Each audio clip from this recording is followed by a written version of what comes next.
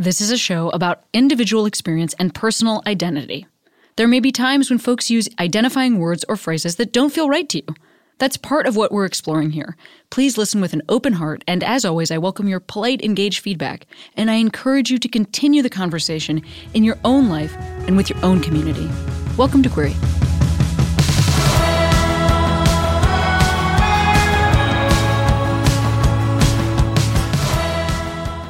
Hey, Queeros, Cami here. Do you like reading amazing books? Because if so, you are going to love my re-release today of a chat with Carmen Maria Machado. This is from a few years ago, so maybe you weren't listening then. Catch up and listen now. Enjoy it. I've been feeling wrong, but I'm still holding on. Darling, I know it's careless. I always have guests introduce themselves. Would you introduce yourself? Sure. Should I say anything in particular or just my name? See, that's what's exciting is it's a God. choose your own adventure. And you get to say whatever feels relevant or what you'd like to say about yourself today. Okay. My name is Carmen Maria Machado, and I am a writer. You are a writer. I am. Yeah, I feel like, I have no idea what your perception of yourself is, but it feels to me as an outsider that like you've had a pretty phenomenal couple of years. Yeah, I'd say that's accurate. Yeah. I'm assuming I kind of like deliberately don't dig into guests' past and history. I'm assuming that you just didn't like pick up a pen. I was going to say pen. You don't write with a pen. No, I write on my computer. Yeah. But can you talk to me about like what's happening right now in your life? Yeah, I mean, I just had a new book come out called In the Dream House. It's a memoir, which just came out on November 5th. And actually today is the first day that a comic book that I wrote has just dropped, like today. Oh, literally. my goodness. What a privilege that I get to spend some time with you on this book day. Oh, well, thank you. Yeah, so that's pretty exciting. So I live in Philadelphia. That's my life right now. Right. You live in Philadelphia, which is something I did know. And what I'm just going to assume that you are a full-time writer at this point in your life. No, I'm not. I wish. I think most people are not full-time writers. I think it's very unusual, actually. Well, then talk to me about what you are doing with the rest of your time. I mean, I teach. So I teach at Penn. I've heard of it. Ever heard of it, Jordan? It's a regional college. Anyway, yes, no. I teach there. You teach at Penn. And that's what gives me my health insurance, which is so great. And I also do I write books, and I also do a lot of like events, like traveling. So that's kind of how I make my income. It's kind of a mix of things. Yes. Yeah, I think how are you able to maintain that schedule? How are you able to actually write? Oh, I mean, I don't write when I'm doing all those things, and then when I'm not doing those things, then I write. So actually next year I'm taking off of teaching, and I'm going to be, I have foot surgery, and then after the foot surgery is over and I'm recovering, then I get to work on this new book that I'm writing. So yeah, so I feel like I just have to like take time off and be like, now I'm writing, making something beautiful.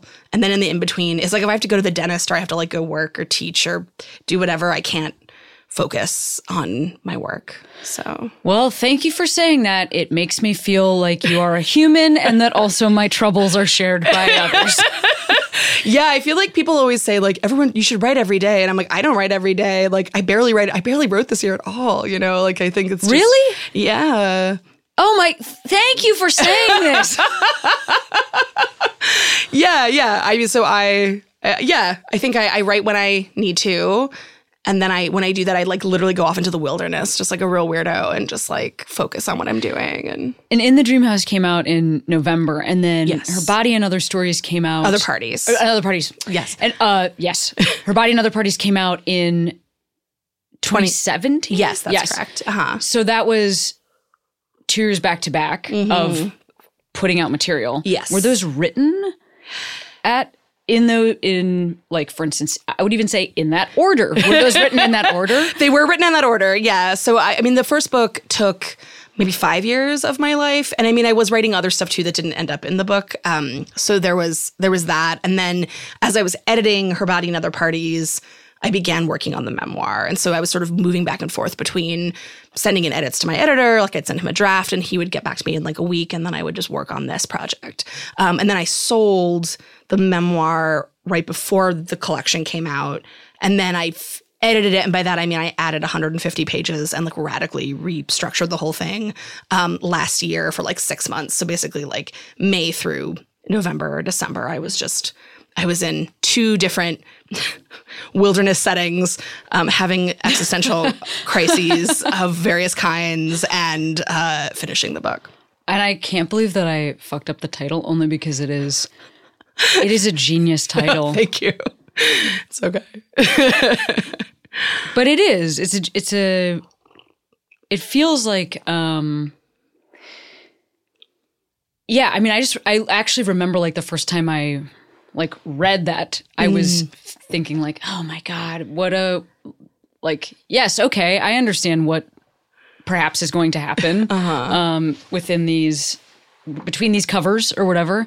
And so I guess. Were you correct? Yeah, okay. I was kind of correct, actually. Yeah. Have you listened to the audiobook? Of the collection? No, I have not. I've listened to it in like little pieces, but I did my own audiobook for the memoir, which was really fun and interesting. But yeah, I did not listen to the first book. Did you? I did. Oh, interesting. Yeah. Okay. It's like beautifully done. It's there's no like negative review coming or anything like that. More so just curious because somebody else is reading your words, and I just didn't know how that might feel. I mean, I thought about it. I thought about doing it myself, but at the time I think I felt like not ready or not. And also I was just very tired. I feel like I'm tired sort of all the time. So I was like, well, let someone else do it. It's fine. And then for the memoir, I got a couple of like sample narrators and I listened to them and I was like, like I'm not crazy about any of these. And also this book is so personal. I mean, they're all personal, but it was so personal that I felt as if I wanted to make sure that I read it exactly as I wanted to. So. Right. Yeah. Well, I mean, I think also it's a huge assumption that I think right now so many people are like touching and involved with every single aspect of their work in a way that wasn't maybe necessarily assumed. Like in the past, maybe the person writing the book wouldn't necessarily be presumed to be like a great audio performer, but I feel like now. Well, I did have to send in a sample, like to get my own book, which makes sense to me. Which I felt a little bit. I mean, I'm not a performing artist, so I was sort of. They were like, you just said like an audition. I was like, it'd be like an audition. Oh my God! But then was it sent back to you and you listened to it and approved it? No, it was like I don't know. They like I just recorded it on my iPhone and then I like listened to it. And I was like, I guess it sounds okay, and then I just sent it to like my agent or whoever, and then it got passed them, and they came back to me and they were like, okay, I guess you can read your own book. And I was like, God, that is great. So funny. I'm really glad that they didn't turn me down because I would have felt like real like shit. I would have felt really my God. bad Yeah, I can't even if they imagine. had done that. So But you know what I'm saying? It's I think there's a big presumption nowadays that like that anybody in a creative field is able to do all sides of the creative field. Sure. Be competitive with everyone else who does all those things. Yeah. Like you should be as good at reading your book as like a professional actor, and then also be able to write, and then also write on a daily basis, and then also while you're teaching. So you're like teaching, writing, and being recorded all at the same time. You know, like I think that's sort of sometimes the expectation. So it's very nice to hear from you this like sort of maybe more reasonable version of a life, which is that you haven't done every possible thing all stacked up on top of each other, thus breaking the space-time continuum. You know, I'm trying to get better about saying no to things because I think I also have. I'm an oldest child. I'm very type A, and I want to do everything like correctly and exactly how I want it. But also, I recognize that way lies madness. Like I could really drive myself into a hole of stress if I do that, and I have done that in the past. So I think I'm getting better about saying nah. Yeah. So. The students that take your classes, do they read your work? So it really depends. I don't really talk about my work except if I'm talking about like sometimes I'll talk about like craft. Like I'll say like, oh, like I remember when I wrote this one story, I was thinking about like this, I had this problem and I was trying to figure it out. So I'll talk about it like that. But excuse me. I've never like, I don't assign it or anything like that. But I feel like the more I've taught, the more they do read it. So like this semester on the day that my book came out, the memoir came out, like I had class that day and I just went into class and taught. And then at some point a student was like, excuse me, like, isn't your book out today, your new book? And I was like, yeah. And they were like, oh. And then someone like, oh yes, congratulations. And like I had some students read it like in the last month of class and then like talk to me about it. Yeah, so it does happen occasionally. I mean, I try not to talk about it unless they want to come in and like explicitly discuss it with me because like I'd rather teach other stuff. Obviously, I'm not going to teach my own I don't think that's obvious at all. Actually, I don't mean, but I just think. Well, this is like, this is an outside perspective on what you're doing, but it just does. It seems to me like you're really inhabiting like some space right now in the world of literature and writing that like I don't know who you consider your comps to be, but it feels as if you may be taking up some space that is otherwise not occupied. I'm just like letting you finish the sentence because I'm like, I don't even know. Yeah. So like I'm imagining you're in, you're like, well, what classes do you teach? This semester, this semester I taught just like an intro to speculative fiction class, like non-realism. And then last semester I taught haunted house, like literature of haunted houses, which was really fun. So fucking awesome. Yeah, speculative fiction, exactly. So I just am like imagining any other person making that syllabus, and I feel like you are on the syllabus, but maybe not in your own class. Do you know what I'm saying? Yeah, no, I think my book actually I know gets taught a lot because I think that's been, like, I feel like I always see like a spike of sales like right around like school. It's like semester times. Sure, absolutely. Which is like super interesting. And I'm always like, oh, and then like I get invited to do a lot of like events at schools and they'll be like, oh, we were teaching the book in this class or this class, which is really flattering and really lovely. Right. Yeah, I guess I don't know. I guess I don't have a great sense. Like when you say like what space do you inhabit, I don't actually know exactly. I think I don't register it. I just go home and play Zelda and make dinner. Sure, yeah. Well, I think what I'm talking about more specifically is like at least like speaking just about her body and other parties, it's like there's like some like ghost story. What is the word I'm looking for? The like tales. What are the ones that Gothic?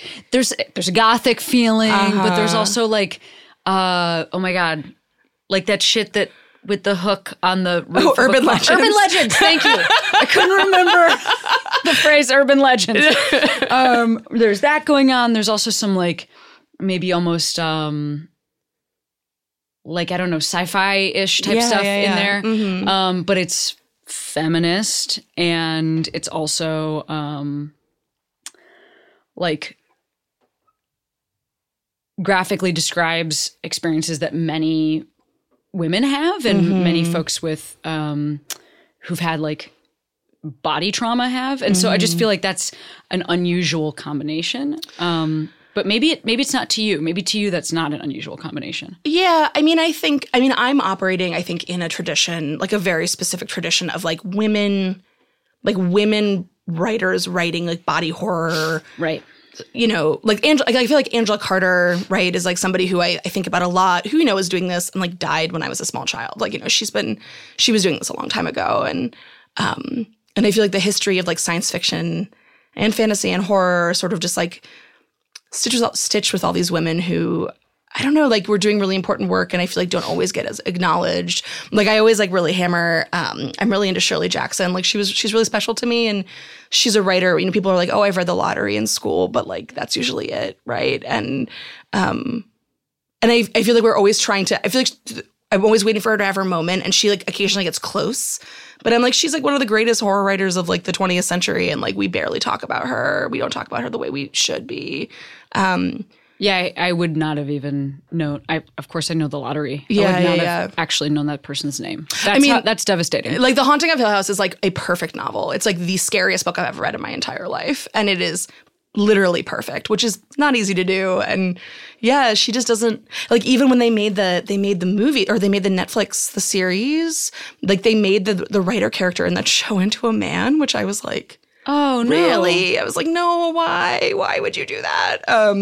So yeah, anyway, sorry, I could go on about that for a long time. No, but I think this is really interesting. Yeah, like I just feel like I feel like I think there's like a certain sensibility where it's like I'm bringing together like a certain recklessness or like promiscuousness with genre mixed with like queer feminism, mixed with sex, mixed with like engaging with certain like urban legends or fairy tales, mixed with like sort of metafiction and sort of like a high sort of like literary sensibility. I think it's like that is like a thing that I do, but I feel like I'm like operating in a space that like I think has been like sort of carved for me by like, or like Samuel Delany, who's like a queer sci-fi writer. Like, there's a lot of writers who came before me who did that. And I feel like I got really lucky that I got to just like come together in a moment where people then got really excited about like what I was putting down, which was nice. Right. I mean, I can absolutely relate to what you're talking about just in terms of, like, I know the names of the lesbian comics that aren't Ellen, you know, and so like I didn't invent this thing, but it's interesting to exist at a time where you're getting some different reward or some different notice. Yeah. Well, there's this really interesting, I don't know if you've ever read How to Suppress Women's Writing by Joanna Russ. It's this they just re-released a new edition of it, which is lovely. But it's this book that I think everybody should read. And it's all about how artists, writers in particular, but also like artists of all kinds, like women writers and women artists and queer writers and people of color, like are constantly sort of rewriting their own like citations, and they're constantly like that between every generation, like they get kind of wiped out and it's like sand being blown. And then suddenly you're there like trying to like make the space that was there, but like you can't see it because we pretend like there's no history. And we'll be like, oh, you're the first, or you're the only. Absolutely. Or you're unique in this way. But like she wrote it saying like, actually we all exist in this like mutual tradition. And like the book is like obsessively cited, and like I don't know, it's like really interesting. And I think it happens in like all kinds of practices where people are like, oh, how does it feel to be the first whatever? And you're like, I'm definitely not, like I'm like, I mean, I for sure hear you. But then the other thing that I will say that goes with that is I know I'm not the first. And also in many cases, I've been the only in my experience. So it's like that dual-edged sort of like, I'm not trying to delete other people from the planet, you know, and I'm not trying to overstate my importance. And there is still like a real loneliness and a real, you're on your own setting up this new genre, because if other people don't know about this other thing, then you still are the person they know. It's true. You're still there first. And that's like a very specific mantle. Do you feel like you experience that a lot of being somebody's like first person that they're talking to about, for instance, writing, like you said, like writing body horror and from a woman's perspective? Yeah, but almost never in a bad way. Like often it's actually just like I feel like I get a lot of young, like I feel like the sort of the biggest group of people that I meet at my events are like young queer people, like people who are like 19, 20, 21. And they're like, I've never read anything like this. And thank you so much for writing it. And that like means a lot to me. But then I always want to be like, it breaks my heart that like when you were in school or wherever you weren't being given like other work by queer writers. Like that makes me, like it both makes me feel like very flattered. And I'm like, I'm so glad like now I go out and check out these people. But like, then I wonder like, oh, I'm like, oh no, like why are we not teaching this and that, like other queer writers, for example. Like it just, I don't know. And it feels I guess it's isolating, and it also just kind of breaks my heart a little bit. Yeah, that makes sense. Yeah.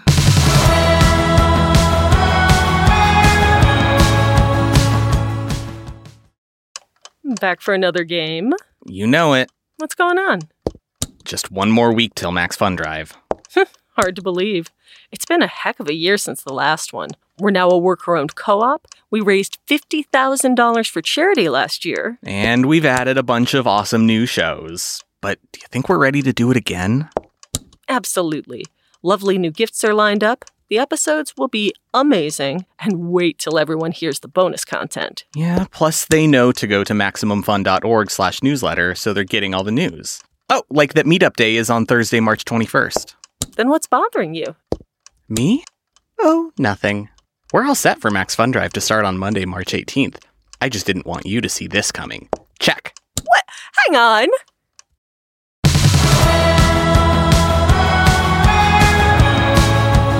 I feel like this is tangentially related, but I saw this movie Wild Nights with Emily this year and like had the director on for an episode of this podcast and everything. You saw it.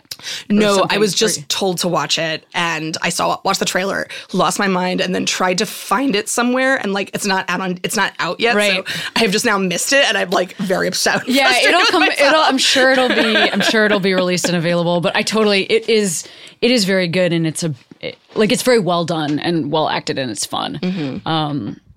And it is also heartbreaking because Molly Shannon plays an Emily Dickinson that like gets to be in love and gets to be queer and gets to be a full human being. And I just think about that, like, even if we sometimes do break through the pantheon, like Emily Dickinson is somebody I read constantly at my college prep high school, but I had no idea what was really going on in her life.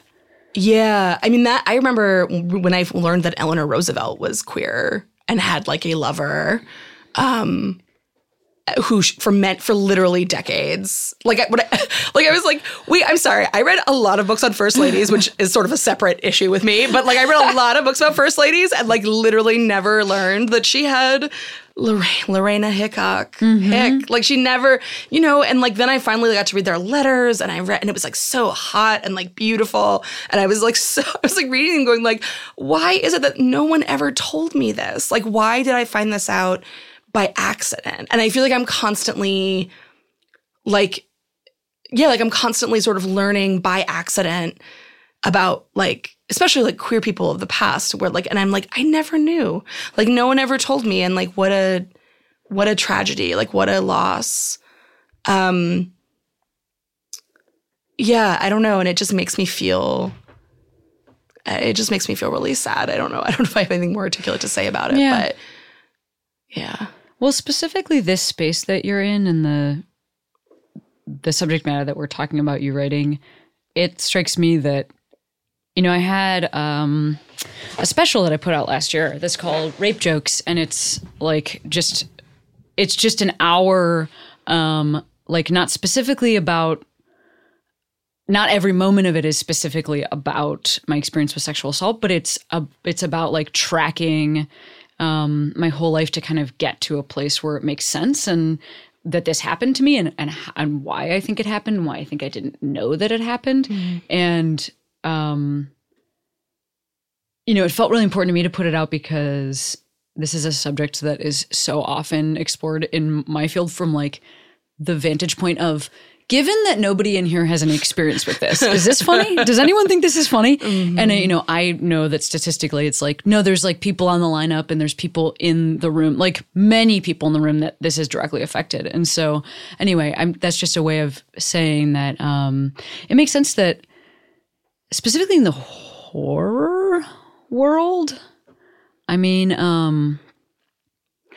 we really have not gotten very much space to tell our own stories there, even though so many of the things and themes are things that like statistically affect us a lot more. Yeah. So I guess I would be curious about like, well, how did you even know this was something you were interested in? Oh, well, horror, I've always been interested in horror. Like, what was the stuff you were, reading, watching, consuming? When I was very small, so I was and am a deeply anxious person. Possibly I was even worse as a child. Relatable content, Jordan. Remember when we spent a minute talking about anxiety before you came, but yes. Oh, also hypochondriac. So I would, but I was also sort of distinct in the sense that I was really afraid, but I also would seek out the things that made me scared. And so I would read like R.L. Stine, Christopher Pike, V.C. Andrews. Oh my God. Like all These this like names. Lois Duncan, like all these like really sort of pulpy like books both for young people and not for young people. I also read like The Hot Zone by Richard Preston, which was like real bad. So yeah, I was really afraid of Ebola for a while. And like although I don't know if you ever read like Lorraine McDaniel, I'm not sure to say her name, but she wrote all these books about kids with cancer. No. Called like 6 Months to Live, I Want to Live, like Don't Want to Die. Like, similar. So the titles are, they're recapping similar feelings. All the titles are recapping similar feelings. Exactly. Yeah. So anyway, so I read, and I remember my mother, and I wouldn't sleep. Like I would like read them and then I would be up all night and my mom would, get mad at me and she would take the books away and then I would find other ways to get them. And I think there's something about, like, I feel like I can track sort of like the desire as a kid to read like scary stuff and sexy stuff. And then later, and like work that sort of provoke, because I wanted to be provoked. Like I wanted my like emotional temperature to be like tweaked by something.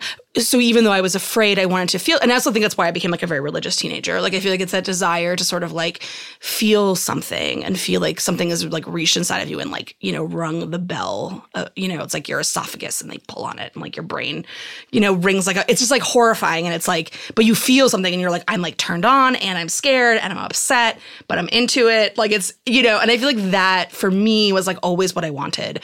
And I wanted that even before I could articulate that. Like I wanted that as a kid and I wanted it growing up. And then I was like, maybe God is like the sexy, scary boyfriend or whatever. I don't know. So those were the phases that I went through trying to sort of chase this. And then I think once I got to be a writer, or once I started like writing sort of more with more intention, I mean, I always wrote, but like then I got to actually like turn that in the other direction, say, cool, now I'm going to like take these scary, sexy things that upset me and like put them in front of other people and be like, do you see what I see? And yeah, and I think and I think it just comes from being like a deeply anxious human being and like writing about things that scare the pants off of me. Are you interested in like horror movies, things like that? Yeah. My big one this year is Midsommar, which I'm sure I'm saying incorrectly. I should just call it Midsommar. Anyway, did you see it? Are you? So I have a different relationship with this stuff than you do. I mean, first of all, I definitely grew up like reading R.L. Stine and Christopher Pike and definitely V.C. Andrews, which is so that shit is so fucking strange. Yep. And I like fully was on that journey. There's a lot of arsenic around. Those books were... Did you read like the other series, like not just Flowers in the Attic, but like the Heaven series was one that I remember where the kids get like sold and then she sleeps with her stepfather and then her stepmother like disembowels a hamster like in a bathtub. It's like they're so ridiculous. I mean, honestly, maybe, but like what I really am struck by like my sister would get them. Mm-hmm. And then I would read my sister's books and she was like, she's 3 years older than me. So it would be like stuff that was like above my reading level. And that was like why I was doing it. Like I would just be like, I was just like, whatever, how old, 9, reading like The Inheritors or like just like this like bonkers shit. Like, yep, I get it. Like it was so intense. But I read all that stuff super young. I never graduated to like a Stephen King, like a more like a an adult like. I never got into like it's definitely was all like this pulpy or like scary stories to read at night, like those things. Like it was all on that side of things and much less like anything that had like hyperrealism in it. How do you feel about horror now as an adult? And I can't watch it. Sure. But I'm still fascinated by the concept. So I haven't seen Midsommar or Midsommar, however you say it, but I have read every possible synopsis. I watched the trailer and I look up film stills, but I can't watch the trailer with the sound on because the music is too scary. So I watch the trailers on mute. And if it's a really important movie that I think I definitely need to see, like for instance, this year I did this with Us, what I will do is spoil myself as much as possible. Then I will watch it at an early time of day. It's even better if it's at a public place. I'll turn the subtitles on. So like I watched Us at 9 a.m. on a plane with no headphones plugged into anything. Actually, I think I was listening to like the Beach Boys or something. I was like on my phone listening to something unrelated and watching. And like that is how I can consume horror. I'm fast. I understand what you're talking about the like. I have like a real need to get in there, but I can't see it. I mean, it's good that you recognize your own sort of boundaries and needs in that process. Oh my God, it's a whole thing. It's funny that you say that because I have watched horror movies on planes, and usually they're like usually the ones that I've found are pretty bad, and so they're not scary at all. But there have been once I jumped, like there was a jump scare, and I jumped so violently that I like woke up the person sitting next to me, and they're like, what? And I was like, no, I'm fine. Everything's fine. Sorry, I just was watching a scary movie. One that I also did this for is it called A Quiet Place? It's called? The Quiet Place? Whatever it is. That movie is like, the whole point of the movie is like, no sound is happening. Right, but for me, even less sound was happening because I was not listening to audio tracks. Well, it's funny you'd say this because my wife also does not like horror, but she'll let me narrate horror movie plots to her. So I'll go see a movie I have like several horror movie buddies who I will go with, and then I'll come back and she'll be like, "How was it?" And I'll be like, "Okay, so." And then I like sit down and explain the entire plot to her, like beginning to end, and she'll be like, "Cool." And then she has recently sort of actually she was like, "I'll watch because I love Midsommar so much," and I had so many feelings about it, and I was talking about it like incessantly, and she was like, all right. She's like, I will watch it if you watch it with me and you tell me when the really gory stuff's gonna happen, and I'll cover my eyes. And I was like, okay, I agree to that system. So we watched it that way, where she covered her eyes for half the movie, but she actually did really like it. She was like, oh, that was actually but she also had read everything. She'd heard me describe it. Like, she knew everything that was gonna happen. There were no surprises for her. If you want, you could let me know early in the schedule. Okay. I will show, if you obviously, it could even be the second time you guys do this, because obviously I want to preserve the sanctity of the marriage. But if you want to redo it like that, I will sign up for that type of a viewing. That's exactly the kind Just of viewing come on over. I'll be like, all right, I'm interested in. We'll have the And if I look away, I want you to be describing exactly what's happening. Okay, sure. He's being cut open. Like, I want to know. I can do that. I called a friend and made them describe every part of like It Too. Like, I'm just like, and then what was it? And then what was it? And then what was it? It was extremely, I mean, I'm endlessly fascinated. Mm-hmm. But for me, I have like specific limits also that I think really relate to, I'm so glad you brought up that it's like, this is tied to your anxiety, because, for me, I know this is rooted in, when I was a kid, I've had terrible vision my entire life. I had crossed eyes, double vision, and then I got, I also am super nearsighted. So like the nighttime has always been really scary. You take your glasses off, you put them on the bedside table. I've never been able to see.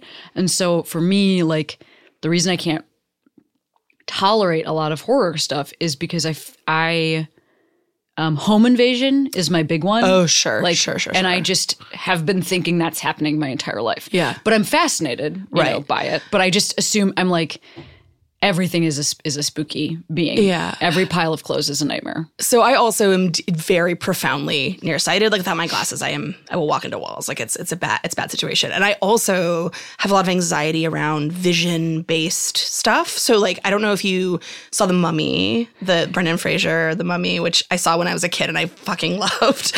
But the part of that movie that scared the absolute shit out of me more than any other part was like when the guy gets his glasses knocked off. Do you remember? Oh my God. I don't remember this, but is it like similar to the classic Twilight Zone glasses? No. It's way worse. It's way worse. What happens? Because so basically there's like all these like roguish Americans who are trying to find the mummy's treasure or whatever. And they're sort of, so anyway. I have seen this movie, and I really want you to remind me of this part, because I am so glad that you maybe remember you block this out. The plot of The Mummy. Bring it to me. So anyway, at the point they're running away. I forget why, but they're running away, and there's one American who has glasses, and someone knocks into him, and his glasses go flying off his face, and then someone steps on them, and they're broken, and then they like leave the tunnel with their light, and it's just him.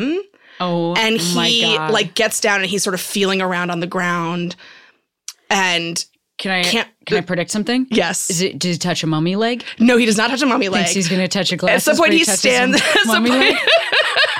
At some point he stands up, and of course he's like looking back and forth, and then the camera, it goes to the camera's POV, and it's just blurry. Like he can't see in either direction. And then you hear a sound, and then he like kind of turns like this, and it's the mummy is behind him.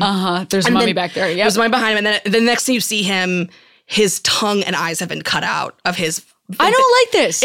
Right. So this scene, more than any other scene in that entire movie, like I was so upset. It really haunted me. Is he alive? He's alive at that point, but then he's later killed.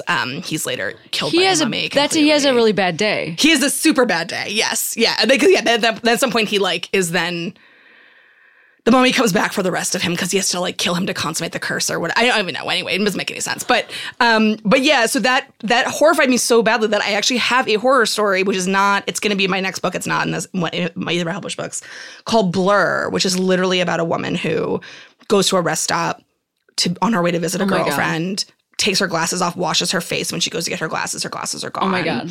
And that's like the premise of the story. I know, like, because I was like, this, for me, like horror is about, like good, successful horror is about like sort of tapping into whatever it is that, if it's something as simple as like, I don't like not being able to see well, or like, like Midsommar, like the entire sort of crux of it is like having a shitty boyfriend, and also like grief and like other things as well, but also just like these very like relatable, very real, like what does it mean to lose somebody? What does it mean to be dating someone who doesn't really see you? Like, all these other like things that are like very like relatable with this sort of, and then there's like the scaffolding of like whatever, in that case, folk horror, or like body horror, or, whatever kind of horror is sort of going to tap into that experience. And to me, that's what like makes me, and that fucks me up like way more than like any kind of like jump scare or like whatever, when it's like there's true like existential, like heart pounding, like sweating, right? It's like so. I'm so upset right now. I seriously, I'm not even kidding. My mouth is dry. I feel so sick.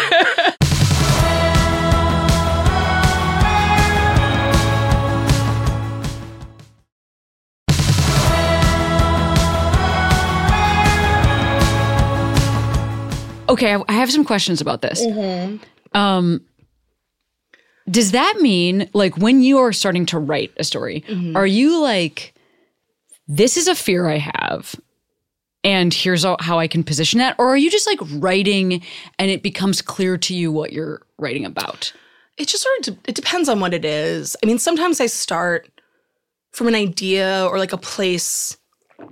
It just really depends on the story, honestly. So, like, that story came from, I had read, there's a Shirley Jackson short story, which is not very well known, called The Tooth, which is about a woman who has an abscessed tooth and her husband puts her on a bus to New York City to go have a dentist remove it. And she's like taking all these painkillers and she's like in a lot of pain.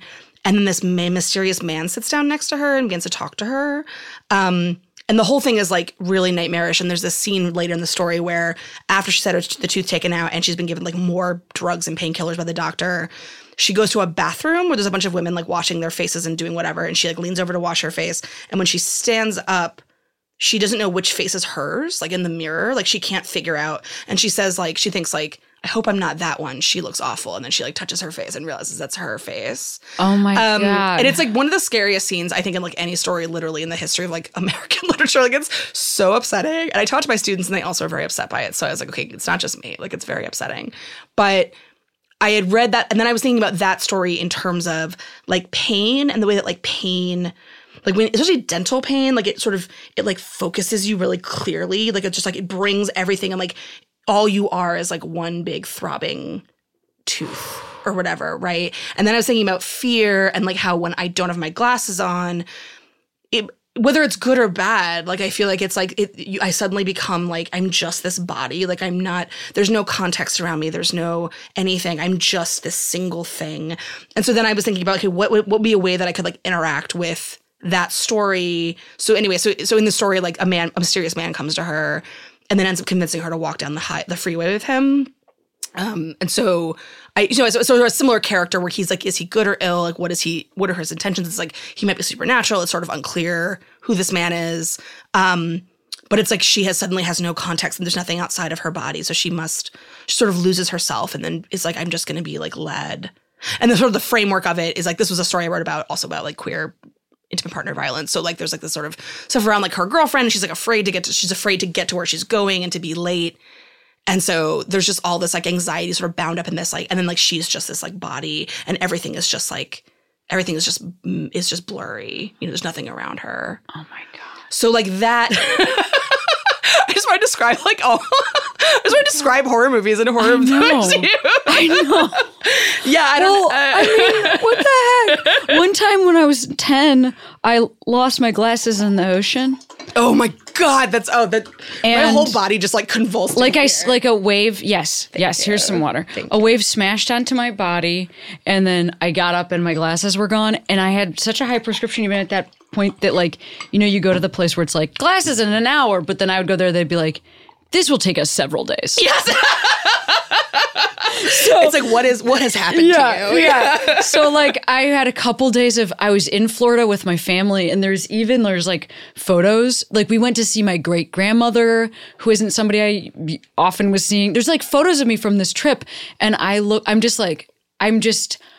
doing the best I can. I look so like I'm having a completely different experience to everyone else. Yeah.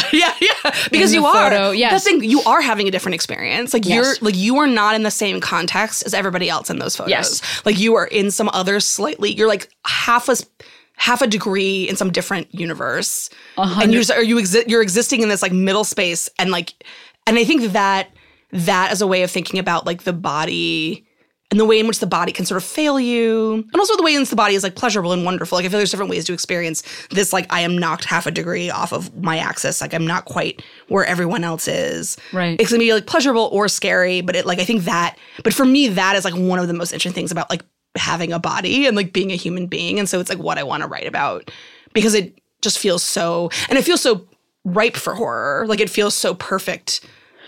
Well, yeah, especially, I mean, you know, even as you were talking about like you're talking about the tooth, I was thinking about Rosemary's Baby, and I was thinking about like just because you said that in that story, the husband didn't go with her. So she's like on, did you say on public transit? Like on the train she like puts her on a bus and sends her away. Yeah. So like I was imagining that sort of as it was relating to, you know, a Rosemary's Baby sort of a situation, which is also so connected, which then made me think about, you know, The Shining and like, you know, what a man's like a man's fear is like, I'll go insane and kill you all or whatever, you know, whatever the message of that story, you know, or I'll be the boy, you know, whatever, it doesn't matter, whatever character you're inhabiting. Yeah. But then, you know, our stories are so much more often from like a position of like we are in our bodies, and those bodies are just so much more vulnerable. Yeah.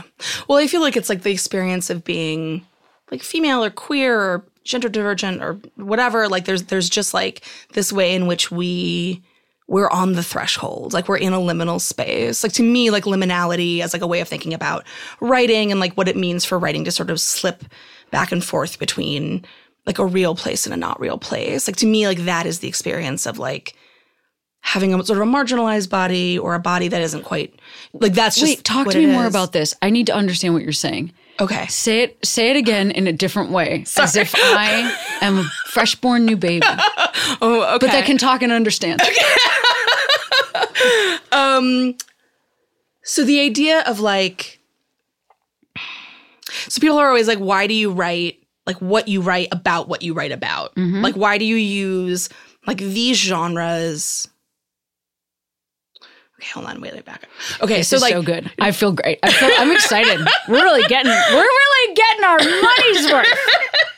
Well, I'm thinking about so genre. So like imagine that like there's like a sort of a circle where like there's different kinds of stories in terms of genre.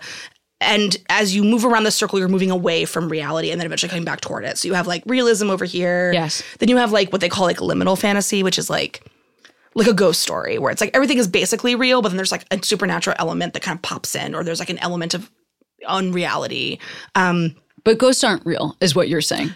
Yes, to me. sorry, You're I guess saying that to me. I just mean to confirm that this. Yes, yeah, we agree. in this scenario, those are fake. I'm not scared of those because those aren't even real. I guess yes. So I've never even been scared of that. Keep going. And then you have, more like sort of portal fantasy where you sort of start in one world and move to another, like Harry Potter. I've heard of it. And then you have like epic fantasy where you're like immersed in another world and like our world is not related. Ooh, Lord of the Rings. Sure, exactly. I'm Or, naming like, things. Yeah, These no, might be you're right. something. You're totally right. Yeah. So and then like you move into sort of more. Then you move into like science fiction, and then you move into like historical fiction, and then you actually return back to like reality. So like there's different sort of rules and expectations. Ooh, this is fun. Keep going, you ass. Okay. Yeah. So then basically like. And then that sort of tells you kind of like what you can expect, like what kind of expectations a reader would have. So like if I tell you this is a quiet realist novel, but then like a dragon bursts through the window, you'll be like, wait a minute. You told me this was a quiet realist novel. This is not, there's rules that have been violated in some way in terms of like the expectations of the world. So for me, like most of my interest lies in that sort of first kind of notch off of reality. So that sort of liminal space. So like I've written some science fiction and I've written some historical fiction, but I don't really do a lot of like sort of portal fantasy or immersive fantasy because it's just not really my like area of interest as a writer. But I am really interested in that space where like we're mostly sort of operating within a framework of reality, but there's something that's puncturing through, and like lots of kinds of horror exist in that space where it's like a ghost story or a haunted house story or, where there's just some element of something has like punctured through, like something has popped through. Something is not quite right. And we've sort of stepped across some kind of, like a threshold. We've sort of moved away from reality. And to me, that feels akin to having a body where like your humanity is constantly being questioned, or like your experiences are not sort of contextualized, or your body exists in some like sort of space of not perfect health where like, you're having like a different kind of experience where you're like existing on some like other kind of tweaked place from like other kinds of bodies. And I feel like that to me, those things feel like the same. Like whoa, as I hit my microphone, that they feel like they're existing in the same space. And so for me, it feels like really natural to tie those things together because they're like, they just like exist. They're like the same structure. Like it's the same kind of principle. You're so smart. As you know, I don't have to tell you. That was like genius. I mean, it's not. I mean, that's sort of what I don't know. It's just a very interesting way of describing our experience that I haven't really heard before. Yeah. It exactly articulated that way. The It's thing of something puncturing, I understand what you're saying. Yeah. What were you saying? It's like, what? Oh, it's just sort of like, or like I'm thinking about how like when I was like a teen and I did not understand that queerness was a thing, that like I had a crush on a friend, but like didn't know what that meant. And like the experience of like having a feeling or a desire or whatever that like doesn't match up with any existing framework that you've been given is also a way in which you can achieve that like sense of like something is happening that I don't fully understand. And I feel alone. Back to this question about feeling alone, where it's like no one's saying to me like, yes, I've also had this experience. So like there's this sense of like unreality, or like you're. So that also just, I feel like it's just like another like way of thinking about yes, that is, yes. So what you're saying is when you found out that you had a crush, you didn't then run directly through a wall at platform 9 3/4 and then find a queer land where everybody's like, it just was part of your, I think I'm really getting this. Here's just a follow-up question. What did you get on your SAT verbal? That is just an actual I don't remember. Question. I truly don't remember. I would like to. Can you go home and find out? I probably could. I don't remember. I honestly don't remember. I do remember I did really badly on the math. That I do remember. I was not a math kid. Wow. My dad's a chemist, so it was like very heartbreaking to him. I'm really sorry to your dad, but like, could you please have him listen to the last 5 minutes of this? No, he's actually very great and supportive, and at some point realized I was never going to be a chemist or a doctor or anything like that. That I was like, I'm going to be a writer, and he was like, oh my God. He was like very upset. Wow. But now he's okay. He's figured it out. Carmen, I feel upset you didn't ask me what I got on my SAT verbal. What did you get on your SAT verbal? I got a perfect score, okay? I got a fucking perfect score. How is that? How am I do you understand what I'm saying? No, I don't. Why would it? This is your. Do you see how she's so smart? I just keep looking at Jordan. This is genius what I'm hearing over here. Okay. Wow. What else do I want to discuss with you? Because I feel like I'm trying to figure out what the next. Okay. So is there somewhere in, like, since you are consuming horror in other spaces, is there somewhere that you feel like what you're describing, like, is there like a movie or a show, or is there something that you've seen that you feel like is, because you talked a little bit about, like, essentially not inventing this, but adding to and following in a tradition. Outside of the literary world, is this something that you think has happened? Because I think it isn't, sort of, that we have spoken from, like, a female perspective, a queer perspective. Like, I just can't think of a... Like in horror film, or... Yeah, or TV, like... You know, it's so funny. I keep thinking about... it's like my brain keeps going to bad examples, like examples of where it failed. Like, I keep thinking, I never will forget. I don't know if I'm assuming you did not watch American Horror Story or have not watched it if you... Well, I've read every single synopsis. So what are we talking about here? Well, there was, I think it was the second season, was that Asylum or something? It was a while ago, where there was that whole subplot with Sarah Paulson where she was like the lesbian journalist. Yeah, of course. Right. Married to Clea Duvall. You don't have to tell me what subplots are. I mean, I got very very excited when I saw it. Like, I lost about it. I was like, Clea Duvall's in it. I was like, I got really excited. And then, of course, was like immediately sort of crushed beneath basically it's like because I was like, okay, it's really smart to take a season of a show which is based on this sort of real life horror, which is that, like, at a certain period in our history, we used asylums as these, like, you know, catch-all spaces for, like, people with disabilities and, like, queer people, and then also did shit like try to convert, like, conversion therapy and, like, and right. And they, like, do that. They, like, begin to get into that. And I was like, that's really interesting. I feel like they didn't really do that in the first season, where, like, they're sort of using real life horror plots as a way of sort of pushing into and examining, like, how that, I was like, that's really smart. That's super interesting. And then this show, like, went completely off the rails and, like, it became about, like, zombies and Nazi doctors and, like, ghosts and demons and nuns and, like, 50 other things, and, like, completely lost the thread. And I remember being like, they were so close. Like, I was like, that was actually really interesting, where, like, there was suddenly this, like, I was like, I mean, it was very uncomfortable to watch those scenes with, like, Sarah Paul, like, that was like basically being like, taken from her home.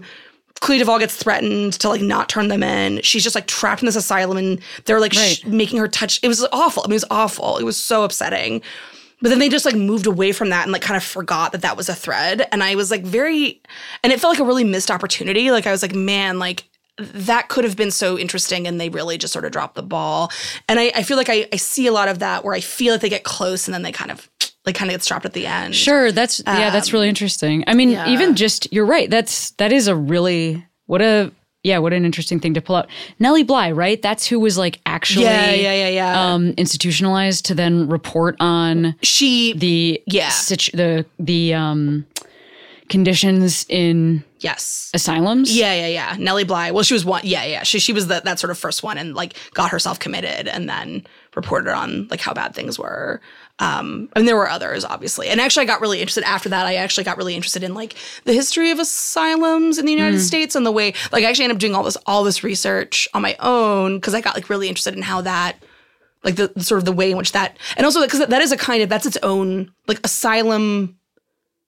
Like I don't know what you would call that genre, but, like, that is its own kind of setting. That's right? another in one that's, like, films. Really a full stop for me. Here's what I don't like.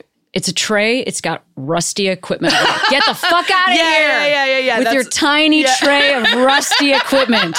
Get the fuck Do you like? out of here! How do you feel about the dentist? Do you hate the dentist? I know, I'm fine with that. I'm actually fine. It's like, I literally have goosebumps just thinking about this, though. And the other thing is, like, anything with aliens, cool, I'm chill with that. But it's like, there's something about, well, you know what? I also had a ton of surgeries as a kid. You know what I mean? It's just like, we find, it's the stuff that, like, I have not yet been abducted by aliens. And I think that's why I can watch that shit all day. And Right. Ripley, go. But, like, if it's just, like, a little bit rusty, on the old pliers or whatever the fuck. I'm like, God, it's too much. That is so funny. You know, actually also, have you read or seen the BBC adaptation of Fingersmith, the Sarah Waters? No, I have not. I did love that novel was very special to me. Oh yeah, the novel. Yeah. Yeah, exactly. That has like that novel has some asylum stuff in it too that specifically applies to queer folks and to women. So anyway, but I feel like that's done really well. I don't know if I'd call that book horror, but I think that no, it's not horror, but it definitely stuff I read to have a sexual experience is the genre I'd put it in. Yeah, I remember. I actually read that book was the first Sarah Waters book I ever read, and I didn't know it was I didn't know like she was a lesbian author. Like I think I just picked it up at like a yard sale or something, and so I was reading it, and then I was like, it's so good. I was like, wow, this feels really gay, and I'm getting kind of sweaty, and I don't know why, but like, oh, I'm always just reading into things, and then I kept going. I was like, oh wait, never mind. Yes, it is funny when you pick up something that's called Fingersmith, and you're like, surely this isn't intentional. I'm like, she's just joking around. Did anybody even realize this was the title? And then you read the book, and you're like, she got it. She actually did get it. She meant what she said. That's so good. Yeah, that's really good. Well, I wonder then, is there anything that scares you too much that you like can't tackle it? That's a good question. No. I mean, there are certainly things that scare me a lot, but nothing that I feel I can't write about. I was just thinking about how my most recent sort of foray into the comic that I have that's coming out today, like part of the plot is about the protagonists, these two queer teens, waking up in a movie theater with no memory of having seen the movie that is now rolling the credits, like the credits are rolling. And I was thinking about that because when I first started writing the comic, I had this other foot surgery. And I at that point I had not had surgery since I was a teen. So it had been a while. And the experience of like anesthesia and that moment, the way in which it's just a clip. Like, it's just like, it's not like it's like you have dreams or it's woo. Like, it's literally just like, boom. And then suddenly like a piece of your like hours have advanced, right? In the way that when you're sleeping, it's like that too, right? But like in sleeping, you at least dream or you might wake up during the night. But like with anesthesia, it's like boom, boom. And like a piece of your life has been neatly snipped away. And there was no way to get that back. Like it is gone forever. And so there's something, and I was like, well, that's horrifying. Mm-hmm. And then I also had a dream that involved a movie theater, and it's sort of hard to explain, but like a dream in which like I was in a movie theater and like was still and pretending to be asleep while things were happening. So there was like all these different sort of narratives that I kind of combined, and then ended up writing this story in which like there's like sort of this part of the plot is that there's this epidemic in this town where like women's memories just kind of get snipped away, and there's just like pieces that are missing and they don't know why. And so for me, like that was like a thing that was like really bothering me. And I also was thinking, a lot about like sexual violence and like, ways in which memory and domestic violence and ways in which memory sort of, there is like this kind of this effect of something is missing for whatever reason, and how that's something's kind of deeply upsetting about that. And so when I started working on the comic, I was like, that's actually what I want to write about, is like this. I mean, there's like body horror in the comic. There's like monsters. There's like a deer woman. There's skinless men. There's all the other kind of creatures. But like that is sort of the center for me, is like this sort of essential like existential horror of like something is missing from my mind and I don't know why and I don't know what was there before. Wow. And that I think is to me like a thing that like is very like recent horror for me, that then when I tackled it while writing the comic, actually got to like work some shit out in my own brain because I had to like write about it.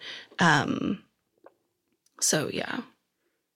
You just throw the phrase skinless men out as if it means nothing to you. It doesn't. I've now seen drawings of them all everywhere. So I can't. I love what you just said there, and I think I mean, this is not something that I think I will ever experience, but it is also wild because like we don't let ourselves remember, our brains are programmed so that we forget a certain amount of pain. Like if once we pass a threshold. And I have had that experience post-surgery where you like lose some time, even after you're awake. Yeah. And it always makes me think about how childbirth cannot be something that many women like actually remember. And I don't mean like the moments, but I mean I just know that our bodies don't let us remember that significant of pain. Like otherwise we wouldn't continue to do it. Nobody would have a second child if you could remember the first time. And Can I tell you a horrifying historical detail? tell me. So I'm working on a news story about this real life phenomenon that happened at the turn of this early part of the century called twilight sleep, which was this phenomenon in which women.